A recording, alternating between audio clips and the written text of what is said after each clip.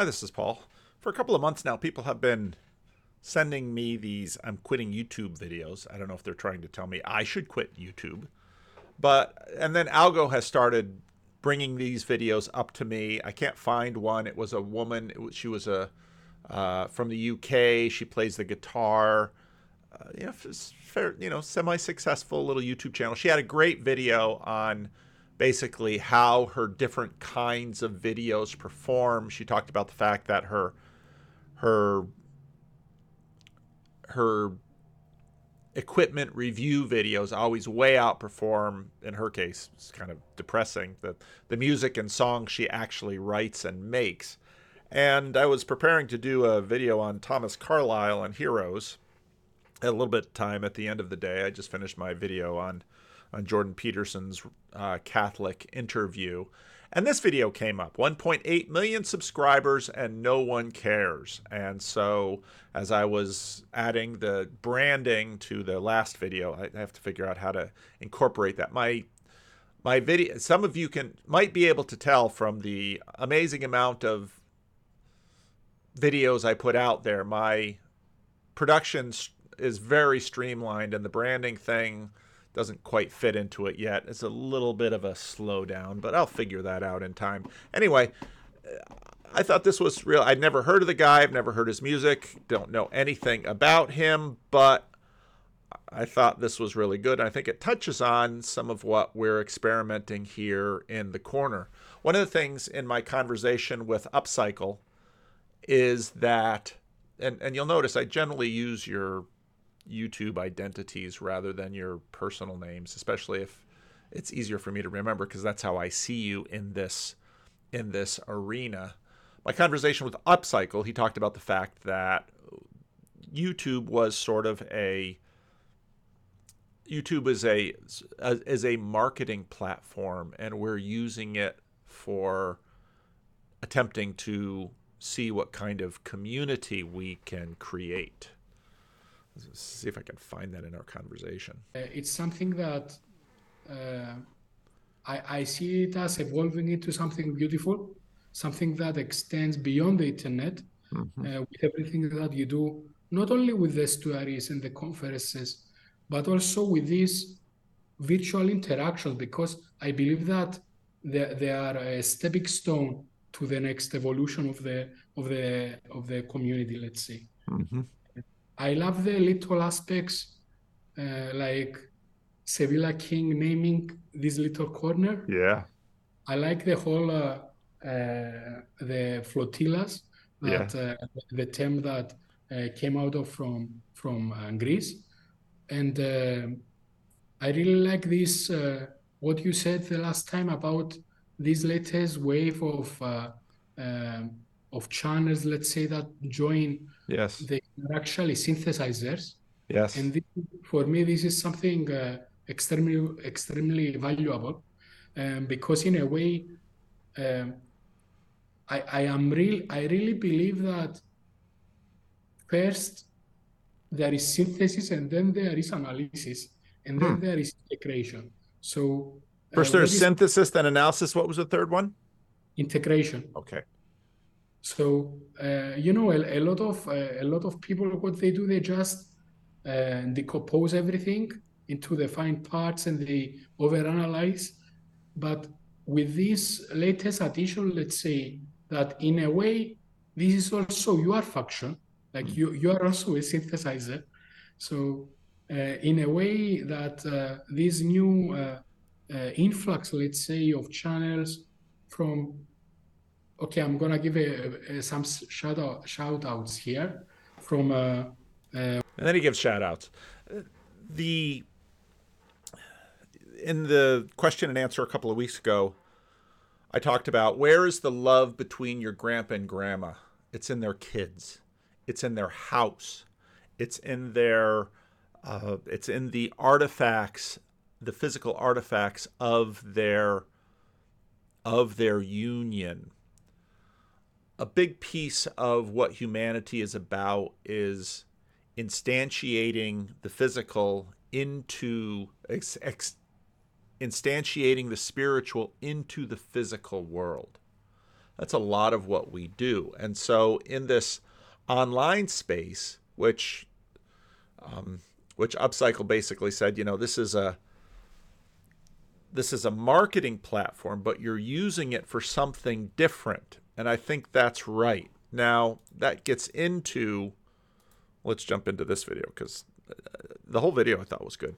Sorry for the title of this video, but it's a riff on the title of an excerpt from a podcast featuring Freddie Wong. Now, Freddie Wong is an OG YouTuber. His channel Rocket Jump was massive back in the day. They did all these amazing action short films, collaborations with like Jimmy Kimmel, Key and Peele. From my perspective as a fan anyway, Freddie Wong like made it as a YouTuber. So it was pretty jarring to hear what he had to say on this podcast when I heard this maybe about 4 years ago. We did a lot of stuff on YouTube. We set records for crowdfunding. We did a web series and blah, blah, blah, blah. Who cares? Nobody gives a Yeah. That's what it is. Sorry, here's the hard lesson that I've learned. Anything you've done in this context, nobody cares. Because at the end of the day, there's only two things that matter in doing stuff in the traditional Hollywood sense, which is, did you make anyone any money? Did you win anybody any awards? When I watched this video 4 years ago, it really changed my perspective as a YouTuber and where my space was in this creator economy. Because as Freddie showed, YouTube might be a dead end. I've been making videos here on YouTube for 18 years now. My first video came out in February of 2006. My YouTube career is old enough to vote. I've only been doing it like professionally though for about 8 years. And in that time, I've made video essays and vlogs that I deeply care about and have been able to share with millions of people from around the world. But here's the thing though, right? It's all been on YouTube. And by design, it's a creator economy siloed off from the music industry. I'm a musician after all. And YouTube is viewed still to this day with a degree of suspicion. They look at our stuff and they're like, oh, you guys have done some stuff on YouTube? Oh, YouTube, the thing my kid watches? And it's like, there's that, what? Yeah, the stigma's never left. The stigma's never left. In my experience, the creator economy is in an antagonistic relationship with the music industry because I don't make them any money. Okay, so we're not involved in the music industry. That's not what we're doing. But the dynamics, I think, that he points out are likely have some analogies.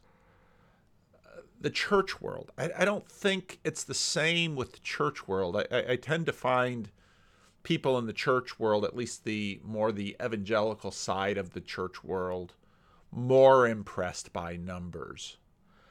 Perhaps because to one degree or another, the church world is already an attentional economy.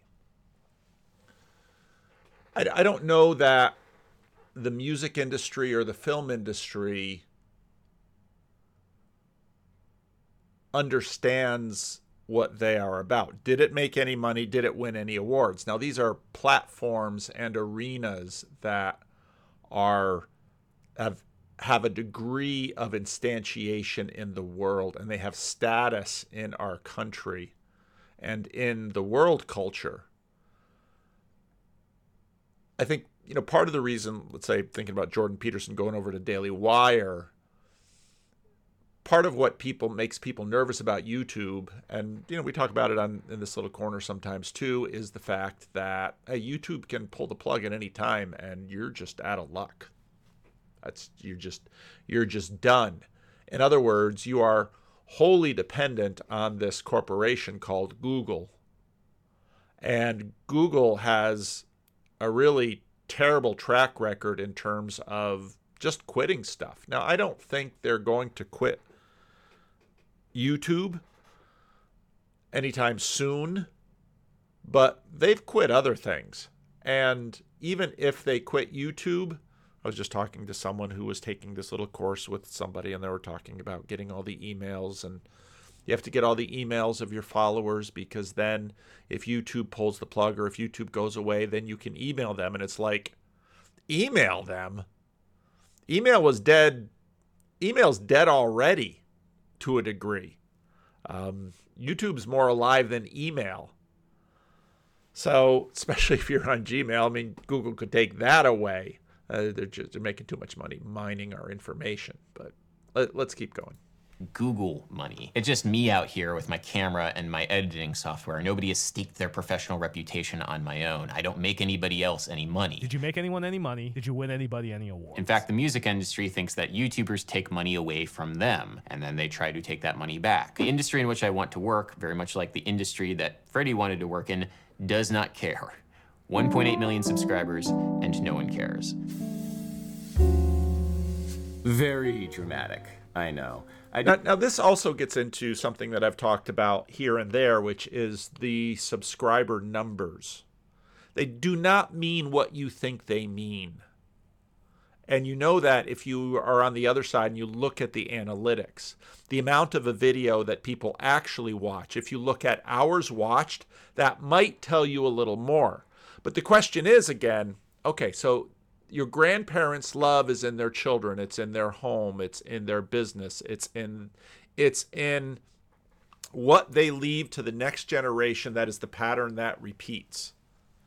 And, that's part of the reason why, Malcolm and Simone caught my attention, because they at least had an eye out for that. And a big part of this space is the meaning space. And what this video is actually asking questions about, it's meaning. And longevity has a fair amount to do with meaning.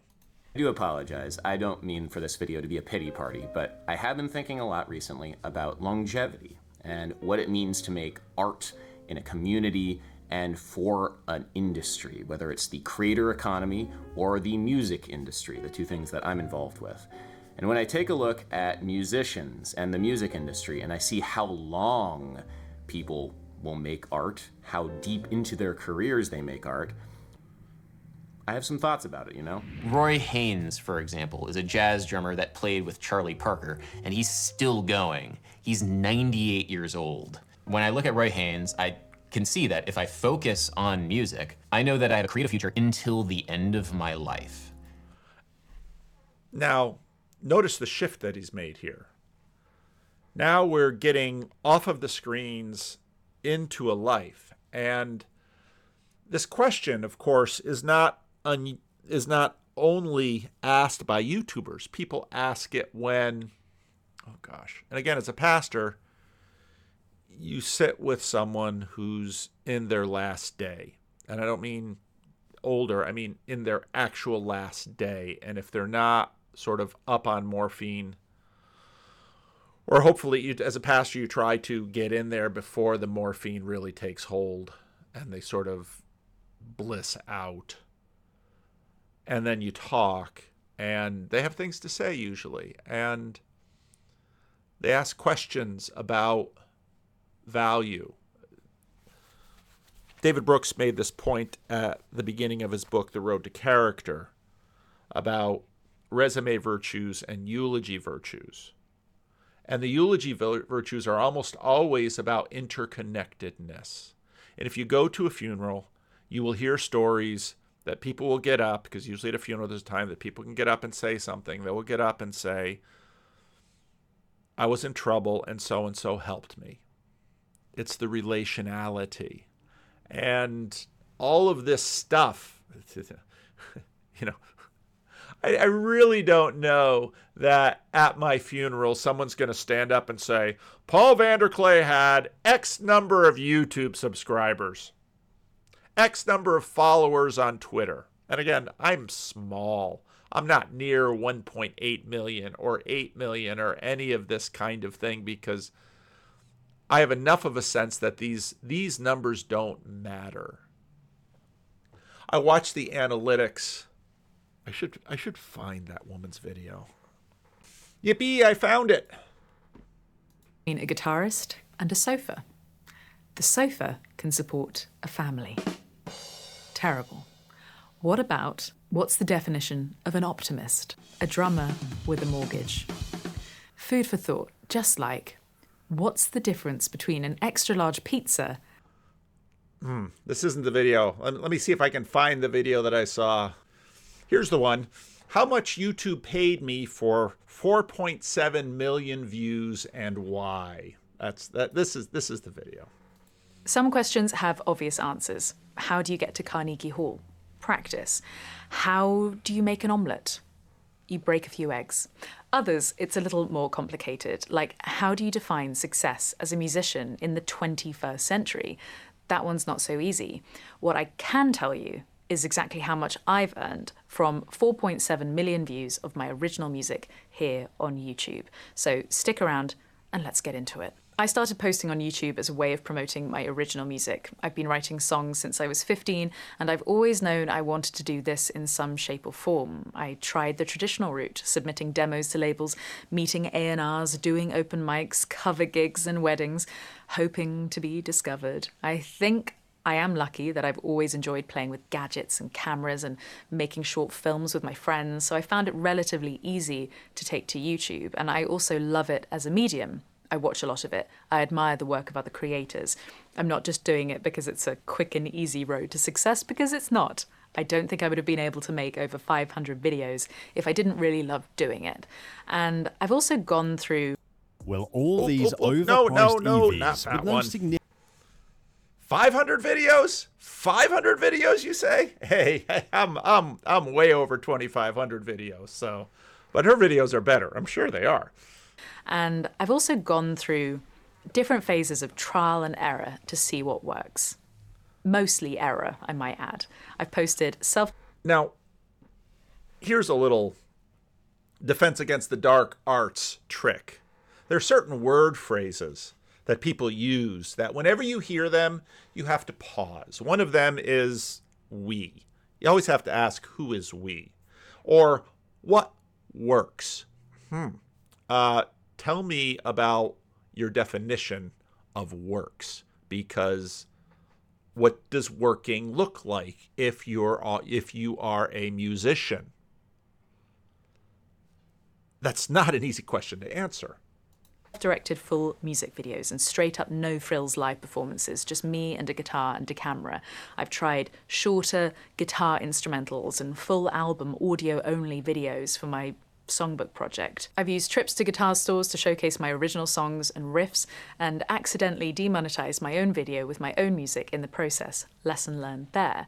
I've done a few song breakdowns where I go into granular detail, showing the development of a song, diving into the stems and so on as a learning and teaching experience.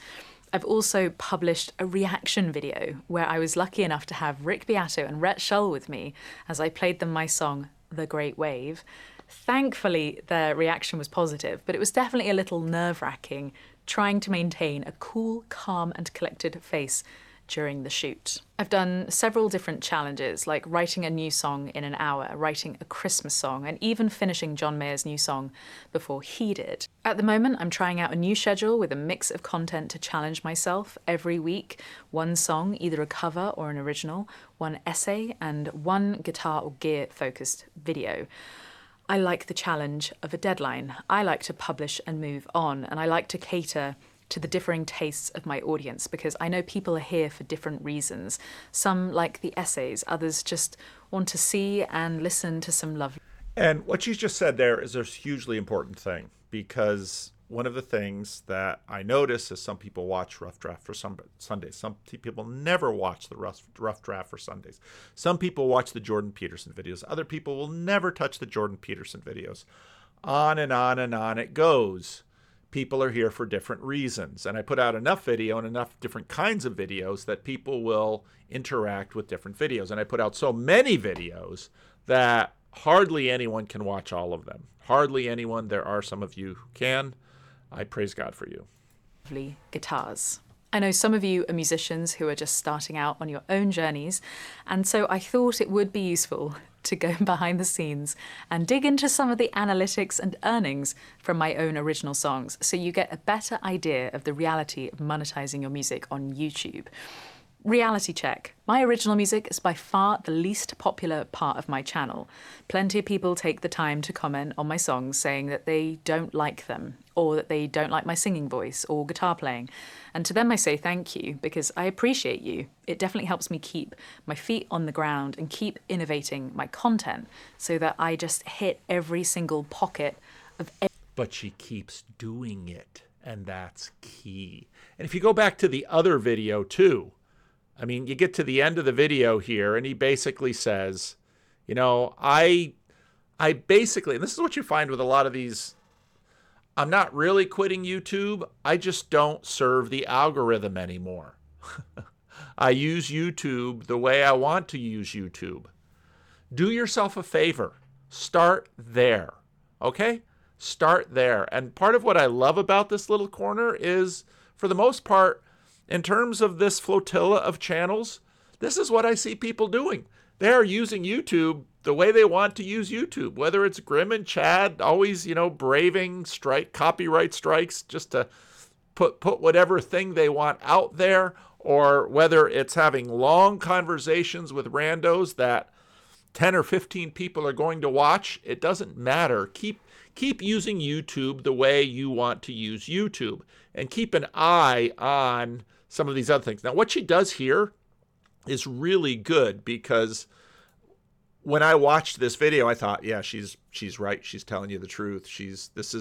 You see things when you see the analytics and you watch them. You pay attention to the analytics. You pay attention to the comments.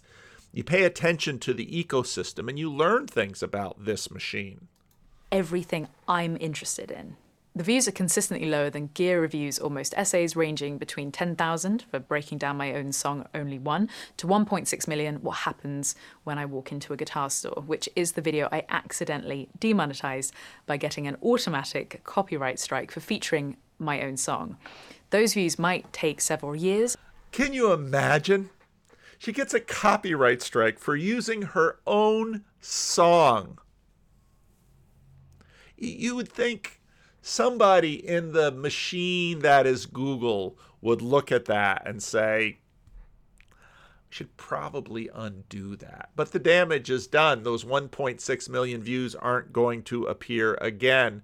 But ironically, as she said before, the song wasn't what brought them there. It's because she did a product review. And if you go to YouTube, I watch product reviews all the time. Those videos do really well on YouTube, product reviews. But you look at analytics and, well, yeah, so your product reviews might do really, really well. But then you're going to wind up where this guy was, which is 1.8 million reviews and no one cares. And no one cares. That's the hard part right now, is that I always feel like we're in between. This podcast excerpt came out about a decade into Freddie's successful career on the internet, and I really don't think it's a coincidence that most of the YouTubers who are quitting or scaling back, like Tom Scott or Matt Pat, for example, had a successful career for about a decade or so. In fact, a comment left on the YouTube video for this podcast excerpt called that shot 4 years ago. So now we live in the era of YouTube quitting and people making videos about YouTube quitting. I'm so sorry for contributing to that, but hey, I had things to say, so. Now, I've watched a number of the YouTube quitting videos, and in many cases, I understood it completely watching successful pastors, because this all gets into this definition of success. Generally speaking, the way our culture views a pastor as successful is whether or not their church grows. Attendance, bucks, and building. That's what matters. And you usually say butts, bucks, and buildings. If your church grows, you are successful. And what often happens with pastors is they get into the profession because it's many jobs. I tell this to my kids. Either you're going to make money or you're going to make meaning. Every now and then you get a job where you do both, and you should be really happy. But usually you're going to make money or you're going to make meaning. And some people are out there making money and they're not having much meaning. And some people are out there making meaning and they're not getting much money. There's a trade-off relationship. Often, not always. People get into the ministry because they love people.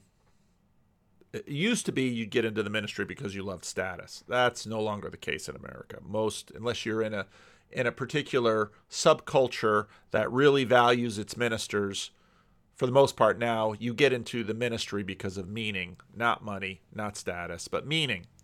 And then what happens if you're charismatic, if you're particularly good, if you somehow just had the right niche at the right time and the right place and your church grew, very quickly you go from, well, a lot depends on what kind of ministry you wanted to do.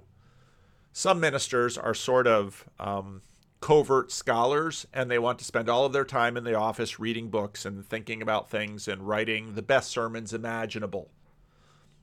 Some pastors are all about people, and they want to go out, and they're evangelists. They want to go out and meet new people and bring new people to Christ. Some pastors are pastoral care specialists, and they go out and they love nothing better than visiting, sitting, doing all that work with people. Some pastors are sort of pastoral therapists, and they really enjoy getting into the nitty-gritty of individual problems and transformations and watching people thrive. What happens if you're successful, and this is the same thing that has happened with many YouTubers, and actually Mary Spender has another video on that, is you wind up becoming a manager.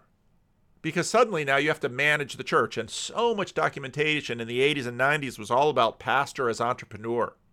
And you shouldn't work in the church, you should work on the church. And you spend all of your time doing leadership visioning and directing, and you should constantly be working on the people that you're supervising and your next hire and your next goal and your next BHAG. Some of you in the church circles will know what a BHAG is. I'm not going to define it. You can go look it up if you want to. Some of you will know right away, and you will chuckle because, oh yeah, I remember the BHAGs. And I can imagine Grim Grizz coming up with a little graphic of a BHAG.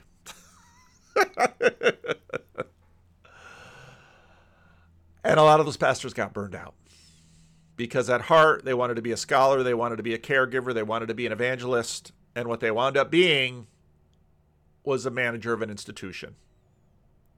And when this channel grew, and again, it's still not a big channel. When this channel grew and people wanted me to start an institution, I'd been down this track before. And I said, I'm not the manager of an institution. If you want me to start an institution, you're barking up the wrong tree. It doesn't mean I won't be involved in institutions, but I'm not a manager of an institution. I don't want to do that. I've done enough of that kind of thing before. Not interested. What am I interested in? Watch my channel. You will know exactly what I'm interested in. You're stuck with me making this video. So 4 years ago, around the time I saw this podcast, I made a retrospective of my then 14-year career on YouTube. And I started thinking about building something else that did not put me in this antagonistic relationship with the music industry and with a recommendation algorithm, because it just was not sustainable. I was getting burnt out, and you know, tale as old as time. YouTuber burns out, right? There were two solutions for me here. The first is Nebula. Nebula is, of course, the why. We get a commercial. Sons and all that was nice. People have been doing it for many decades beforehand. We all decided to go down the direct-to-DVD horror movie route, which we were all embroiled in back in around 2009, 2010. Mm-hmm. And we decided to all just be like, let's make movies, feature films that are cheap and can turn a profit. Those alternate reality versions of ourselves are having a better career in Hollywood right now than us. Sungazer started 10 years ago, and I do wonder where we would be if Sean and I And so then they look at retrospectives.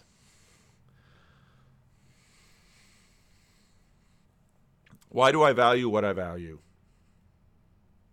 And what do I value? I value the relationships that you all can have between each other. That's kind of what a pastor tries to do. And what kind of a pastor? Well, the kind of a pastor who wants to knit together a church. The relationships that you have between each other. Not necessarily the relationships that go through me or through my channel. Now, Pastor Eric left a comment. Again, I do read the comments. And I do recognize a lot of you by the comments, by the little Father Big Mac or whatever your little tag is. Father Big Mac said, well, the day PVK stops making videos, this little corner dies. Maybe. What do I know? And maybe this little corner dies on YouTube because YouTube pulls the plug or something happens to me or who knows what. But Jared told me the other day, oh, we have another Discord baby.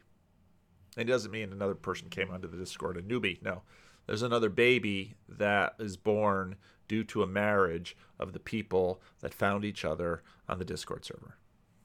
And I think, good. I'm not directly responsible for the Discord server Rick, Joey, Tyler, they all set that up. Dennis continues to maintain it. I'm seldom on the Bridges of Meaning Discord server. I'm seldom doing any of that, but it's there. And so the real payoff, again, are the relationships. It sounds trite. It sounds campy. It sounds corny. But that's the relationships. And that's the value. And again, all of this thought about, is it worth it? Is it worth it? Well, where your treasure is, there will your heart be also. That's kind of the answer to this. And it's great to build a big channel. It's great to build a big audience. It's great to get a message out. But unless the message somehow gets instantiated in value in human lives, and I would say, part of the Christian thing is we're not just looking for value in lives in this world between life and death. We're looking for value in lives that go on even beyond this world. It's very valuable. It's very meaningful. So anyway, I'll leave the addresses to these two videos below. They're both good videos. That Mary Spender video on how much does it cost? I mean, she has, where is it? She has 720,000 subscribers, and she has a manager and an editor and an accountant, and her minimum annual expenditure, not including money she needs to make from her channel, is $205,000. And I mean, the camera work is beautiful. When I'm listening to a YouTube video with these things on, you can tell the difference of a video with high quality sound. And she's got high quality sound. You can't see the mic in front of her, but the sound is good. I regularly have people contacting me saying, would you like an editor? I'd be, for a very reasonable rate, I'd be willing to be your YouTube editor. For a very reasonable rate, I'd be willing to, improve your thumbnails. And for me, putting these out is kind of the fun, not editing, seeing how little editing I can do. This is the fun of it. I mean, lately, the last 3 or 4 thumbnails I've put out, I've had fun making those thumbnails, and they're kind of weird, but I enjoy making them. And so the long and the short of the YouTube quitting videos is, it's the advice I always give people when they start this. I say, do what you do if you would do it if nobody watched. What that means is that the value is intrinsic. Now, to have people watch it, even just a few people watch it. I got a text from Nancy. Freddie saw that I had a video in which the video about the He Gets Me Super Bowl ad. I used Freddie and Nancy and Dave, and Nancy said, and George Washington in the thumbnail. Said, no, it's not George Washington, it's Jonathan Edwards. But I mean, that they got a kick out of it. But Freddie's been doing rap before the Freddie and Paul show. Freddie just does rap because Freddie likes to rap. Dave just sings his gospel songs and plays his harmonica because he likes singing gospel songs and playing the harmonica. And maybe doing it in front of people is, even more exciting. So great. That's awesome. But if you want to do this, again, I look at now Grizz is more complex because he's been right out front from the beginning saying, I want to do this to make money to live. Now he lives pretty cheap, obviously. So he's trying to, make it in there. But Chad's just doing it for fun. And, again, if Living Stones goes under, I might have to think about this all, and I really don't want to. But, I think answering basic questions about why you're doing what you're doing to the degree that you can know is really important for the longevity, because the truth is, the longer you do it, probably the more impact you can have. So there's that. Leave a comment. Guys, I'm back. Special thanks to you. I felt disabled not being able to play the brandy. Really. Here's some of my favorite brandy. Camera set. Set. Sound set. Set. Roll it. The laws of probability and chance indicate if an infinite number of monkeys are given typewriters and allowed to peck away for an infinite time, they will eventually produce all the world's great literature. But in the process, we find monkeys, like humans, also turn out quite a bit of absolute junk. Action. In voice recording, the essential quality we must strive for is intelligibility. Cut. That was good. Good, very good. Do you think it was me, CB? Do you think it was really me? You were sensational, Pussycat. Just sensational. We did it, CB. Another great shot. Okay for sound?